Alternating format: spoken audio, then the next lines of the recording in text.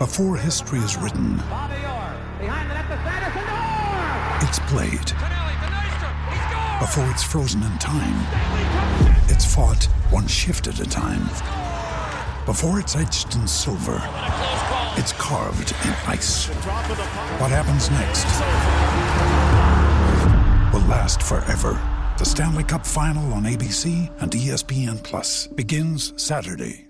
With threats to our nation waiting around every corner, adaptability is more important than ever. When conditions change without notice, quick strategic thinking is crucial. And with obstacles consistently impending, determination is essential in overcoming them. It's this willingness, decisiveness, and resilience that sets Marines apart. With our fighting spirit, we don't just fight battles, we win them. Marines are the constant our nation counts on to fight the unknown. And through adaptable problem solving, we do just that.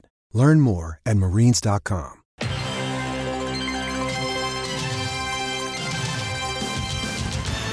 Hot route! Red 7, red 7, red 7! Don! What? Red 7! I don't know what red 7 means. Hot route! I don't. What is hot route? Will you just go stand on the other side, please? Billy Bob! This is it! The man who got us here, you ready? You don't think that lame-ass play where I run down the field and act like I'm lost is gonna work, do you? Then he pivots, fakes, chucks the big Bob halfway down the field to our hopefully still wide-open tailback. I call it the annexation of Puerto Rico. Booyah! That's what we call a sack lunch! Nom, nom, nom, nom, nom, nom. I need that ball. Get me the ball. You need the ball. Get me the ball. Get you the ball. Are you gonna get me the ball? I'll get you the ball!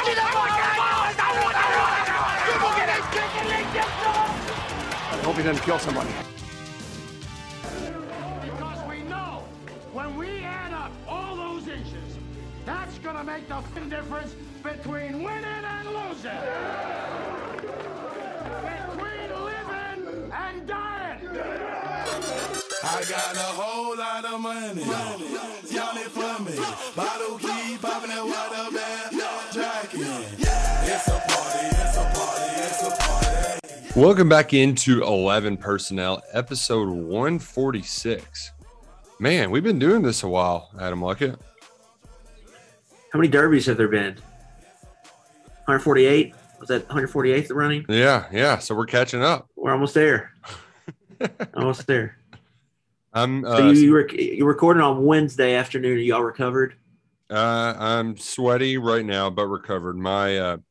I moved last fall, and my office setup is in kind of like a sunroom.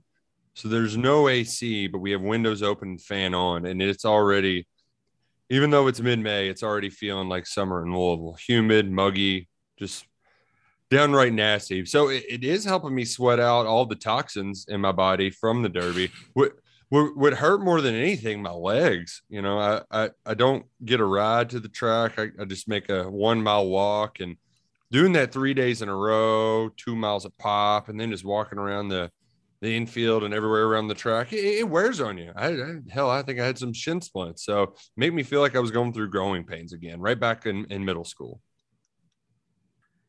It's a pretty eventful Derby day. We had 3 technique hits. Mm-hmm. The biggest long shot of long shots. My guy on the horse, I think, ran the perfect race. Yeah. I was pretty big on Epicenter, so yeah. I wasn't too thrilled when that happened. Did you have Epicenter to place though? Yeah, I had a big across the board bet on Epicenter. And that should have. I mean, I want a good chunk of change, but it would have been a decent amount more if he wins. Obviously, it would have been. That would have been real nice, but I think I at least recouped my losses with that place bet. The 3 technique horse, that horse has came across my board before, and I bet it for the name, but I just wasn't paying attention. There was a lot going on, so we didn't have the most profitable Derby weekend, but we didn't lose all of our money, so that's a win. That's what I call a win.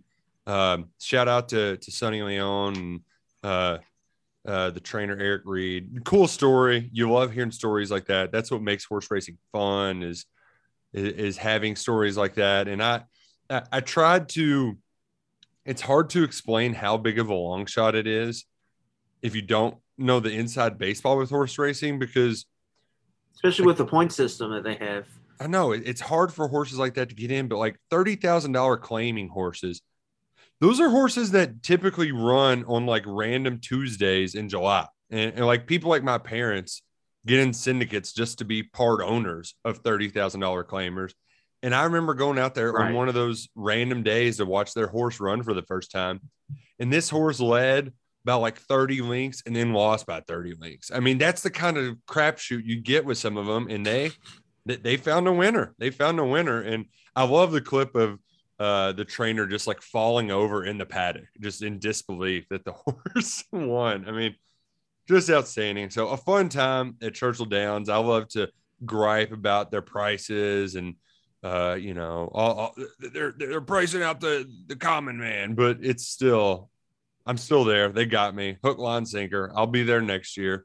But now that Derby's over, I that's how my seasons work. I kind of go from, talking season in college football, NFL, of course, is throughout all of this bowl season. Once bowl season's over, I can officially start getting in the college basketball mindset and watch, a ton of games. We had a good college basketball regular season, NCAA tournament. Then you get the Masters. Once the Masters in, it's Derby time. And then now we're right in that recruiting talking season time. And we'll get to some of the recruiting later, but the big talking season points, nil in the transfer portal. It's got people all out of whack. We got Dabo Sweeney, having his typical hot takes. A lot of old men yells at clouds. And we even have the NCAA actually saying something. They had a strongly, I would describe it as a strongly worded memo to all of the NIL collective saying, hey, cut it out. Cut it out. Yeah, NCAA had their meetings, and it's a who's who. Your Ross Dellingers, Nicole Auerbachs, some of the national people out there covering what's going on. And Colorado AD Rick George was one of the guys I think quoted in a couple stories, pretty much saying, we have to stop all this. People are cheating. Like, they can't be out there cheating. It was really kind of a face for a bunch of schools behind the scenes complaining to the NCAA. NCAA issues that statement last Wednesday or Thursday, I believe. So a few days ago. It's pretty much like they are going to be investigating these collectives, yada, yada, yada. But I read that as more as like a warning kind of thing. Like, okay, it's Wild West right now, but we are working on maybe coming up with guidelines, and then once those are in place, you can't do that anymore. So just be ready for that. So they're still trying to figure things out. But the problem with NCAA is there weren't any NIL guidelines because they were working on a system, according to Ross Dellinger, which pretty much had some antitrust issues. They were going to cap off the money you can make, who you get money from, yada, yada, yada. And then when it went to the Supreme Court, it passed 9-0, the Ralston case, and was pretty much like you can't put caps on them. They can go out in the free market and make as much as they want. If you do that, you're going to be breaking labor laws. Pretty much is how I've kind of comprehended that. And so it's a mess, obviously, but I think there's a lot of traction to get stuff fixed right now. You had Greg Sankey, SEC commissioner, Pac-12 commissioner George Kliavkoff go to Congress and ask for help. So they're going in the right direction. It's just we're just gonna have to see where that leads, and then what problems does this next solution create? Because it's kind of a lingering effect here until we get some years into this. There's always unintended consequences. Well, we don't even know Nick, we don't know what the real market rate for these players is. Our company On3 has pretty cool tool, which is kind of like their name, image, likeness value, but the sample size is just not there, right? So you don't have a lot of cases to pull from. There's not a lot of data where we're like, oh, this is what you should expect. This is the value of so-and-so player. So the market is just outrageous because of that. And so you're seeing some quarterbacks get paid $8.5 million. Is he worth that much? Maybe. I mean, it depends. Is your boosters going to be able to throw in that money, get that every year for players, because the thing with like these collectives is it's not just like a one-time big donation. You still have to go and dip back into that fund again and again. You have to keep donating these massive amounts of money if you're going to pay players this certain amount. So like that's eventually going to level off, you would assume. And so there's a lot of stuff to figure out. I mean, we're still going in blind on this. Getting a right leader there for the NCAA would probably be a step forward in the right direction. Right, yeah. But there's also scuttlebutt of the Super League potentially happening, right? Notre Dame AD Jack Swarbrick says or believes that in the 2030s, the SEC and I believe the ACC are both up for TV renewals, TV contract. And the Big Ten is like going into theirs right now. And the Pac-12 has got one looming.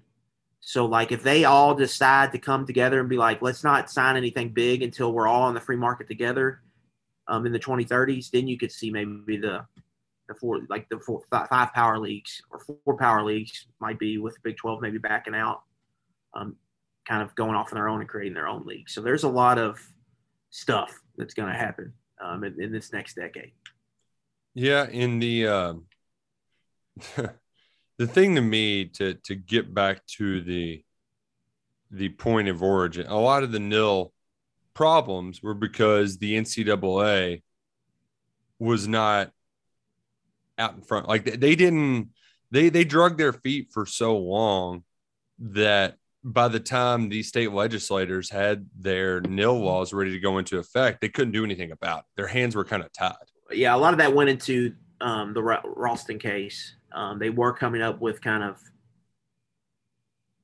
what they saw as right NIL guidelines, and then when that happened, they just said F it, pretty much. You all just go and do what you want to do. Let's sign Mark Emmert to a contract extension. Let him throw a couple more million in his pockets and ride out this. I mean, it's been bad leadership, obviously, for a while now. Not getting in front of the storm, like you're saying. You're just walking in blind, and we're just gonna have to the next 5 or 6 years.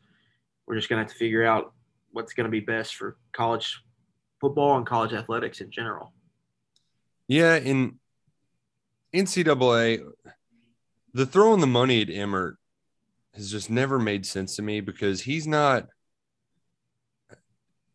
running short on enforcement staff. So, like, if you want to keep having these rules, you have to enforce them or else nobody's going to abide by them. And that's the thing about the memo that I thought was the funniest part is it really was just a warning without any teeth because they're still trying to adjudicate cases from 2 and 3 years ago. So like, it's hard for anybody to take them seriously when pre-nil violations still have not been. I mean, Louisville, they're still dealing with their stuff. Kansas, it goes on and on. So right now, I think moving forward, if you look at it from UK standpoint, they have kept their shop in line without we'll take care of you once we get here, but we're not going to give you some guaranteed deal like some of these other places. There's not the rogue agents, I think you would say, as there are in other places. Right. So I think that in general, if anything, these places, the smart way to go about it is just don't go and start blabbering your deals off everywhere and telling the Athletic about your operation, all this stuff. And you probably aren't going to get in trouble. If you're able to keep things quiet, if you don't buy the pink Cadillac, then you're going to be all right. Don't be like Tennessee and Miami. It's pretty much what you're saying. Exactly. Like, is anybody surprised that Tennessee and Miami are the ones flaunting their money the most? The funniest part of this all, the most ironic, is Tennessee, they told on themselves about putting cash in McDonald's bags just to get rid of Pruitt, just so they could come up with a better way to pay players under a new coach. Yeah, they just can't help themselves. I thought when that was first reported, I was like, why are they being up front with this? They can get the players to find out. I guess, it's Tennessee. And then Miami was they were announcing deals on Twitter. $800,000 guaranteed, a 2-year announcing a contract detail for Nigel Pack, a Kansas State transfer. So yeah, it's a different world. And I think to get it back on track with Kentucky and its recruiting efforts, we haven't heard much at all from Kentucky this offseason. This has been the quietest offseason for Leaks when it comes to recruiting, who's visiting, stuff like that. And I think it's because Kentucky would like to be operating under the radar, unlike your Tennessees and Miamis. The basketball program has been very loud about how we're not offering guaranteed deals and stuff. Kentucky's just, Stoops has mentioned, hey, we don't like what they're doing, but we're supportive of Nil. I think a lot of the quiet stuff, this is maybe I'm being galaxy brain here. Maybe it's because we heard about the Jordan Addison reported deal for $800K to go to UK from a Pitt rival site.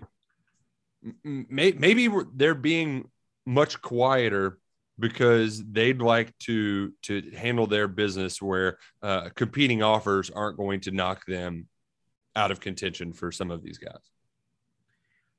There definitely seems to be an information embargo going on. There's no real leaks happening right now in recruiting. So there's new targets emerging all the time that quite frankly, I'm like a little stunned by. Not in a bad way, just that wasn't even in the realm of my view. Zion Childress, Texas State transfer. We've been told that they're not interested in any more transfers. But they are apparently they are interested in some transfers. I think the day after that came out, you got the Jordan Robinson guy from D2, and then now they got another guy. I was going to bring up Jordan Robinson too. So that's two guys right there that was just like, oh, okay. So there's got to be more, right? And we're only finding out about them once the player comes public, And you have to. They've had a lot of success working in the shadows. Specifically, John Summerall and Scott Woodward, I would say. Yeah. Woodward pulled a big commitment in this class, Shamar Porter, which came out of left field. Summerall has had some big surprises. Josiah Hayes, obviously, Trevin Wallace. But so there's probably some prospects out there that we just don't even know about. And we're going to learn about them here over the next few months. But it's official visit season, Nick. Mm-hmm. Beginning in June, schools can host 2023 prospects on campus for official visits. You look around on Twitter for recruits in other schools, there are extravagant graphics about schools locking in official visits. The only one I've seen confirmed so far is Kamari Burns, who's visiting June 6th. And that was reported by Alan True, who's kind of the Midwest 247 recruiting writer. I think he got that in an interview. Yeah. Right. So there's just there's a lot of quiet stuff going on. There's just not anything getting out. So it's going to make covering this class a little difficult. There's at one time we thought this was going to be a strong in-state crop. Now it's seeming like the Kentucky may have cooled on some of the in-state prospects. I believe Justin Rowland reported that Sadiq Clements he's got 2 officials scheduled, but none to Kentucky. So that's kind of a sign, especially if a summer announcement is the plan there, which I would assume it is. So yeah, it's just strange, and I don't know what the reason for that is. Maybe it's they think they can get in on some big fish. Maybe it's because this is going to be a small class. Maybe they loaded up last year when maybe they wanted to keep it smaller. Maybe they don't need a huge crop this year. Maybe they think they got some good traction for a potential big 2024 class. So it's just interesting. And especially because if you go to back to the normal well, like Ohio, there's not a whole lot happening there. You mentioned the defensive lineman Kamari. It's Burns, right? Out of Columbus. Louisville's got a Kamari Land, so I get those two mixed up. And then Jermaine Matthews, he announced a commitment date today. Anthony on July Brown 4th. is the other big target in Ohio too. Springfield wide receiver. I mean, those are kind of the three right now. And then there's an offensive lineman they've been poking around with. Let me find his name here on my spreadsheet. I just did some research on this kid today. It's not important, but there's another kid from Ohio, offensive guard. They're recruiting. So there's. But the thing is traction, it's hard, but not a lot, right? Right. Like we can only do so much with so little info, and there's just not a lot out there. And I think that's a concerted effort by Kentucky. And I would more likely than not, I tend to believe that that's a good sign. Just because of like what you said earlier, that Kentucky, when they work in the shadows, they typically do pretty well. But we don't know what's back there, what's behind the curtain. And so it's going to be relatively quiet until we get those camps rolling around in June, where you actually just like start running into guys that are on official visits or guys that are camping. I know those camps, it'll be the first and second Sundays in June, the 3rd and 12th, or I want to say 5th and 12th. Yeah, that sounds right. The 5th and the 12th. So we'll obviously glean a lot more from those experiences, but I have a feeling that the month of May, we're not going to have a ton of recruiting revelations. And I don't think that's a bad thing, but you know what? June might roll around and there might not be a ton of kids on campus. And then that's when you might start scratching your head, because the one difference, if you look back on Kentucky's two most successful seasons, that 10-win season they didn't sign a big class in 2019. And I believe that's the class that had all the kids transfer out, right? Like half of them are already gone. Is that right? Like it?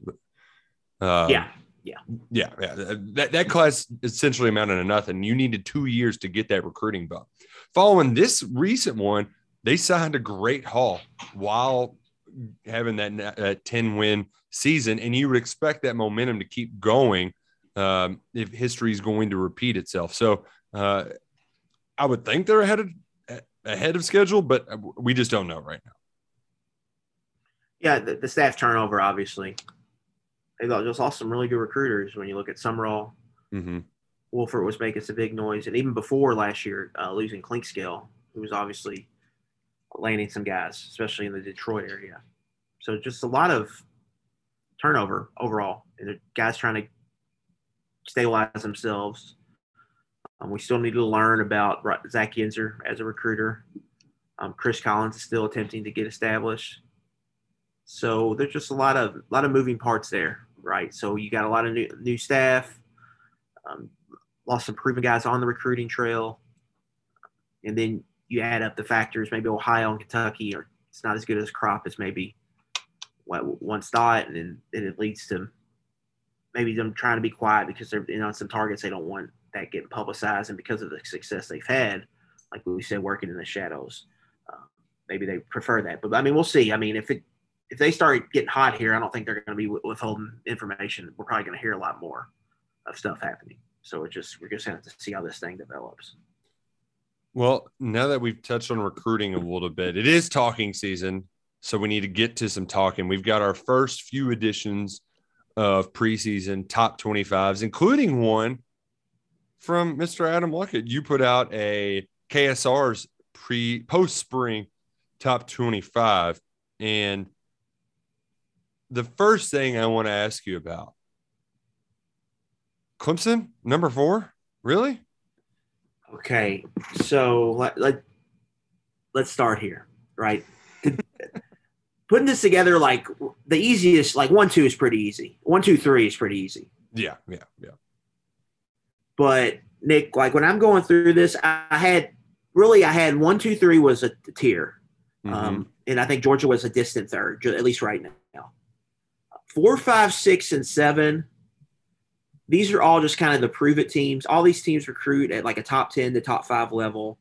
So Clemson, I'm going to bet that was a blip on the radar last year. 10-3 still last year. But they've had 3 consecutive top 5 recruiting classes.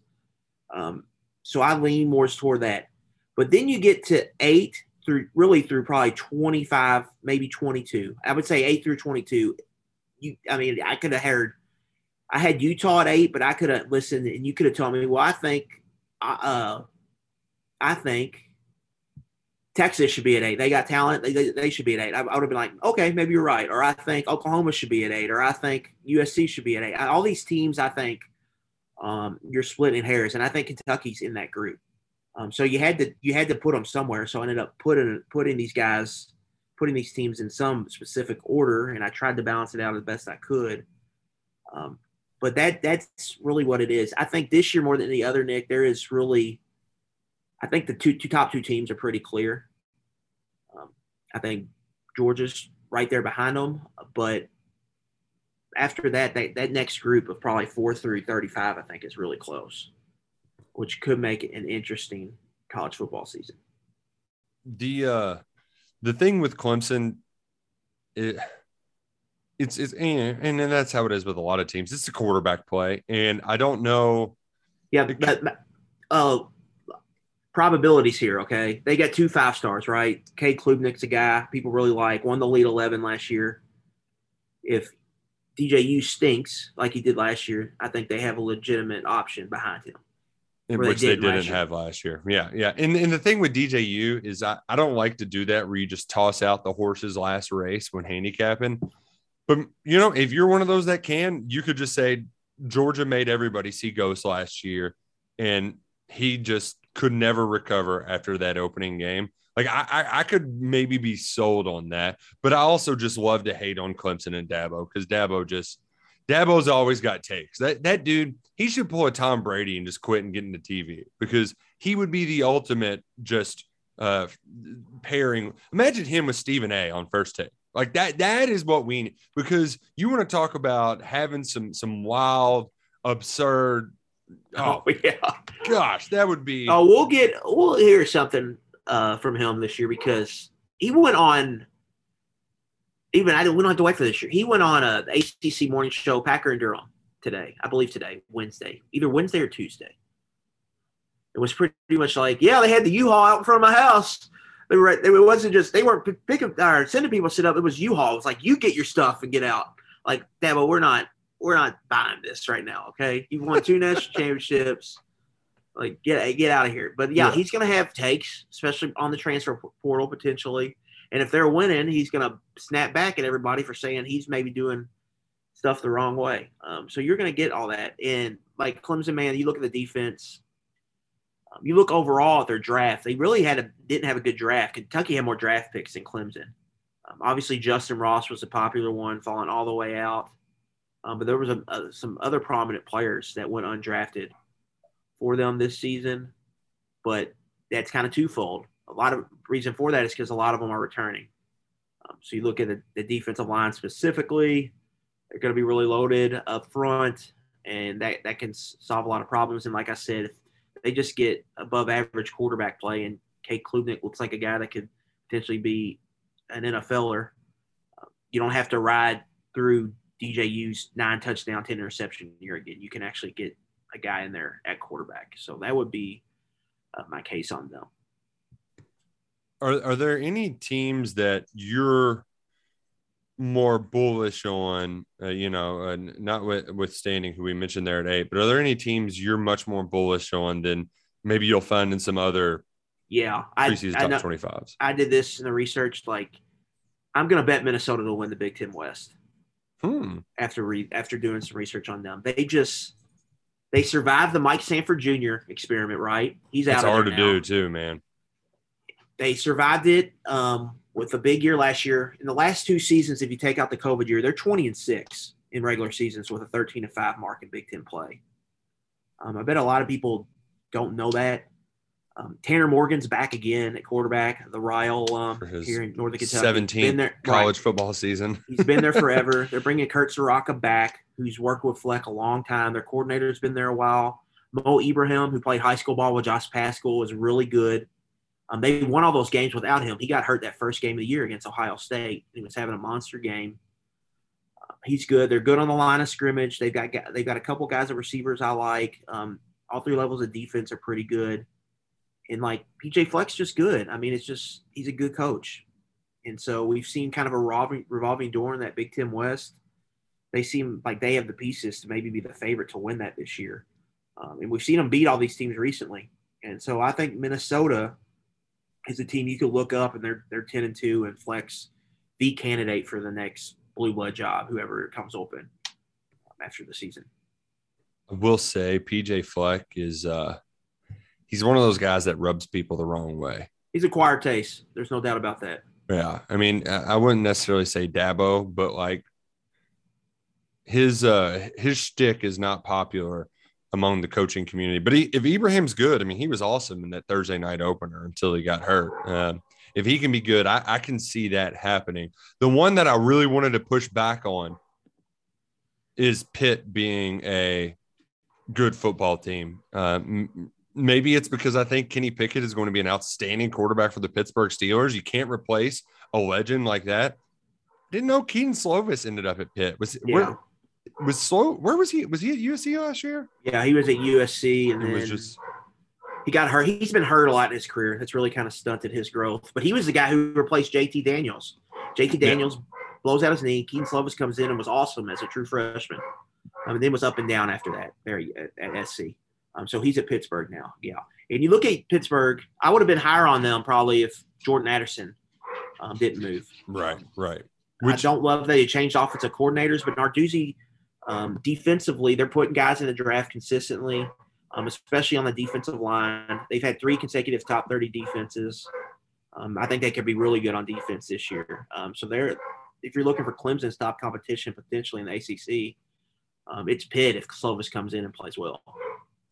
2 teams that I think are very similar in question marks, but also have a ton of potential.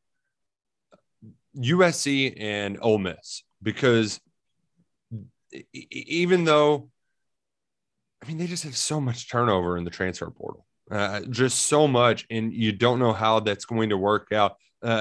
From Ole Miss's perspective, they got the former USC tight end Michael Trigg, and they got a former USC quarterback in Jackson Dart. So you would think that they have enough talent there, but SEC West, that can be an absolute gauntlet. And I could very well see this being Lane Kiffin's name was kind of out there as like, oh, maybe Lane's on the move.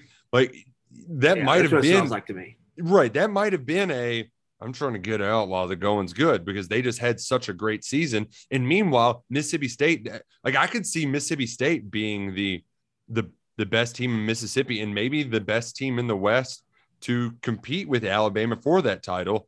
Not just because Will Rogers is back, but also that defense, it gives people fits. It really does. So I could almost see them being, that might be one more that's worth rolling the dice. I'm gonna be interested to see when that win total comes out. USC and Ole Miss are very similar to me in that they're so transfer heavy. It's going to be like half of their starters are going to be from the portal. That can either really hit well, like we saw with Michigan State last year, where they just hit a big home run with their transfer portal ads, or it could potentially go in the other direction. I think you could kind of throw LSU in this pot. And there's some other schools that have loaded up on the portal where they're just got a large variance because of that. Now Ole Miss, like I look at them, and it's gonna be an interesting case study on Kiffin as a head coach to me, because they are going to have to show some evolution here. They've got pieces on defense now where this can be a good defense. So can that defense play to its potential? And there's a quarterback issue. Like if you watched the spring game, you probably didn't because you're not a crazy person like me. But both Jackson Dart and Luke Altmaier struggled to throw the ball in the spring game. At receiver, they have wide receiver questions. Kiffin straight up told the sideline reporter in the spring game that they're just not good. They're not good at receiving right now. They got to get better. They got to get a lot better. Jordan Watkins was maybe their top receiver in the spring game outside of Trigg. And Jordan Watkins was Louisville's probably second best receiver last year. Solid player, but he shouldn't be your top or one of your top guys, I would say. He's a good number 3. Right. And so so for that, but they're going to have to lean into the run game. Like they should have a solid O-line, and they added Zach Evans from TCU, who's got game-breaking potential. So they're going to have to get, I think, a little bit more run-heavy this year and lean on their defense some. So is he still going to be foot on the gas 100% trying to run 90 plays a game? Or does he try to slow it down, play this defense a little bit more, and use those stable backs he has? So I'm very interested to see Ole Miss how they kind of adjust, because it's a big year, I think, for Kiffin, because the thing on him in his career was he's had big seasons. It's stability, layering together good seasons. So the great seasons can become a little easier to achieve, avoiding the roller coasters, the peaks and valleys. And so this is a big year for that. Can he do that? Will the portal help him do that? Can they keep winning consistently? Because that West Division, Alabama's going to win it, but we think Alabama's going to win it, and A&M's the second most talented team. But after that, I mean, who knows what can happen in that division? Auburn and LSU are total wild cards. Mm-hmm. Mississippi State seems like they're rising with Mike Leach. Expectations are high for Ole Miss. Arkansas expectations are really high. Someone's got to finish last there. Recruited their faces off. Right. Someone's going to go 4-8, 5-7, 2-6 in the league. So who's it going to be? So we all think it's going to be Auburn, but if they surprise people, then who's going to replace them at the bottom? Who's going to be 6 if Auburn tanks? That 6th place team's not going to be happy. I'll tell you that right now. So the West, it's just watching how that unfolds is going to be very interesting to watch, I think. And a coach is going to go from in a really good spot to potentially on the hot seat, but that's just how that division works. If you look back through Lane Kiffin's resume, there are a lot of those seasons that pop. His second season at USC, 10 wins. Second season at Ole Miss, 10 wins. Kiffin's final 2 seasons at USC, 10 total wins. So it can get away quickly. And now I don't want to say he's reached the promised land or a destination job, but being at a program that was once very prolific. I mean, in the 60s, they were a national powerhouse, but that's a place you can have some success for a long time if you do things right. And to kind of steer the conversation in one final direction, the scheduling, it's going to change soon. Our favorite summertime topic on 11 personnel, it's back. Pod scheduling. Yeah. We got the pods back because among the kind of hidden behind the nil, hey, you be quiet, that the NCAA also moved to eliminate restrictions on conference championship games. As of right now, in order to have a conference championship game, it has to be the winners of 2 divisions if you have 12 teams or more. If you have less than 12, then you got to play a round robin schedule to do it, just like what the Big 12 has. By removing I didn't know that. I didn't either. I just assumed that it was just the way that the kind That's how it worked. Yeah. Right. Like that was just the everything coming to form, but that was an actual rule. They're going to remove that stipulation because when Texas and Oklahoma come to the SEC, that's going to be a 16-team conference, and you're just never going to end up playing everybody. So what it does is it opens the door for all of these big leagues to do what the ACC did during the COVID year, and that's play a little bit of everybody, teams with the best winning percentage, or maybe the teams that are the highest ranked in the college football playoff rankings will meet to determine a conference champion, which, look at Kentucky's benefited from the divisions, from the SEC East being lighter. If you look at the most recent odds to win the SEC, the 4 teams at the bottom are all on Kentucky's schedule, and 3 of them are in the East. So Kentucky's benefited from it. And if once these changes go into effect, it's probably, still a year or two away, but it's coming. This move by the NCAA made it somewhat of an inevitability. Yeah, I mean, we've talked about it here for a couple years now. It's just only a matter of time. That's why it's really important for Kentucky. So it's going to be easier to get the SEC championship now than it will be whenever this goes into effect. Well, the ACC is pushing for their change to happen in 2023. Greg Sankey has not been one to be behind the eight ball when it comes to some of this evolution. No, not at all. So this could be, conceivably, this could be the last year. If it's not the last year, it'll be whenever Texas and Oklahoma come in, right? So that could be 2023, it could be 2024, it could be 2025. We don't really know. My guess, Luckett, on that is that 2024 is when the ESPN deal kicks in. My guess is it's then, because then they'll have more cash to be able to help them pay out of their early exit fee. But that's why the window might just be this year for Kentucky to get to Atlanta. I don't want to sound like now or never. It's right, impossible. But like you've got the quarterback. The odds are just better this year, right? Yeah, you've got the quarterback. 8 home games. 8 home games. You get Georgia at home in the SEC finale in November. Could be winner take all. Yeah. So just looking on paper, Atlanta or bust. The game at Tennessee ain't going to be easy, but it feels like the time is now for Kentucky to take advantage of what they have going for them this year. Yeah, it's all there. Obviously, there's got to be developments that are going to have to happen. Kentucky's going to have to win all their fair share of close games, obviously, but they're going to have a chance, right? We think they're going to have a legit shot at maybe getting there if some things go their way. But we got to get there. The Will Levis draft buzz is palpable. Yep. So that's obviously creating a bump here in the summer heading into the year.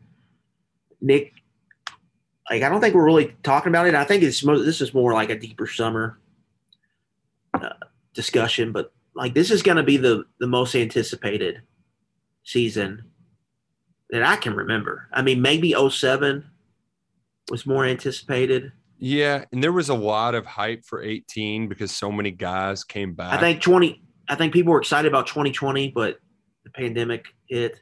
Right. Because you had a lot of pieces returning. But this is, of the Stoops era, this is going to be the most hyped up season. I'm very interested to see the season ticket sales this summer. Yeah. How are they progressing? Because I would assume that they're going to reach high numbers here. And it's not going to be an issue selling tickets.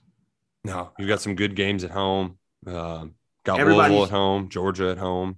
Mm-hmm. Everybody's kind of pointing that Georgia game, but there's also some other good games. You get good games in November this year. Mm-hmm. There's reasons to go to the stadium in November. You're playing Georgia in Louisville. It's not UT Martin there at the end. Right.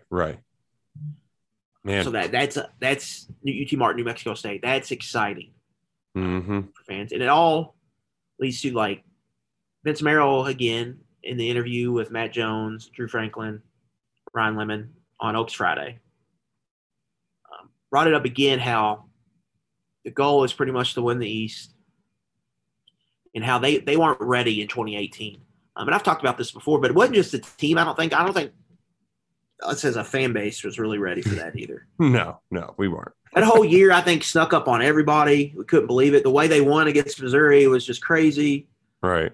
The way Kentucky was winning that year, I just think a lot of people just had a hard time comprehending that. Winning with defense and running the ball, good pass. Right. That whole year was just everybody's mind was in a pretzel. But now I think they've seen it now. Now there's a quarterback to believe in. Everybody's going to be all in. And the big part about what I mentioned, the fan base wasn't ready. Georgia was in that stadium hard. Yeah.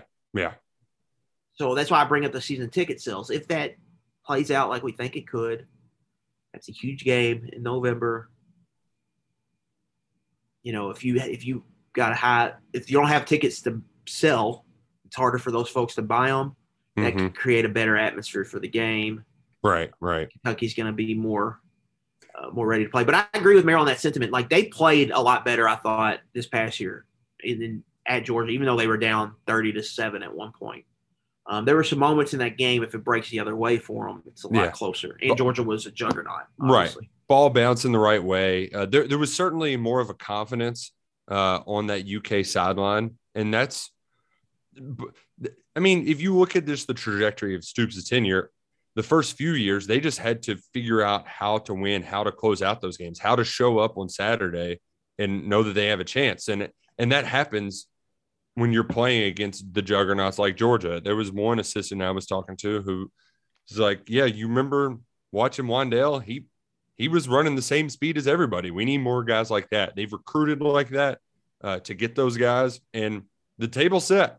The table set for an enormous season. And the exciting thing, Lucky, is we still got weeks and weeks to talk about it. We're about 110 days away from kickoff, I believe. So still a long ways to go, but plenty of time. How do you eat an elephant? One bite at a time. Right. So now we're in the summer months. Let's just take it. It's big to dream, but step by step. Got time all summer to dream. Right now, it's about building the roster, right? Do we see Kentucky add another transfer? Oh, yeah. It's about 2023 recruiting. They really need to start creating some momentum here in the summer. That's how you get a bump into the season. Like, they really need to start getting some commits. Taking those bites.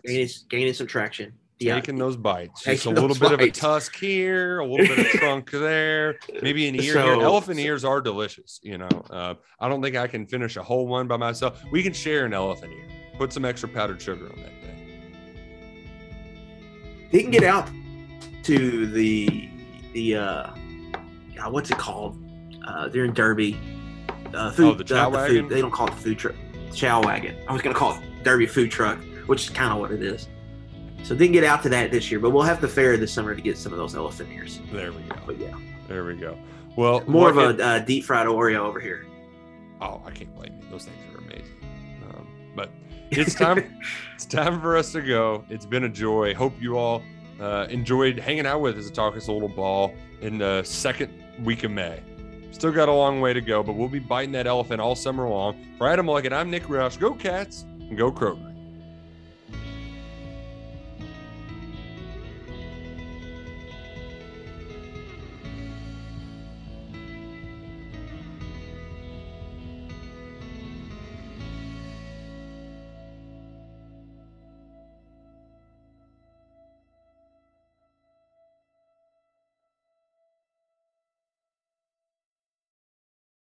Anatomy of an ad. Subconsciously trigger emotions through music. Perfect. Define an opportunity. Imagine talking to millions of people across the U.S. like I am now. Identify a problem. Creating an audio ad is time-consuming. Offer a solution. Utilize cutting-edge AI. Imagine creating all that in under 30 seconds. Well, we did to create this ad. To learn more about AI in the audio industry, download the white paper from audiostack.ai.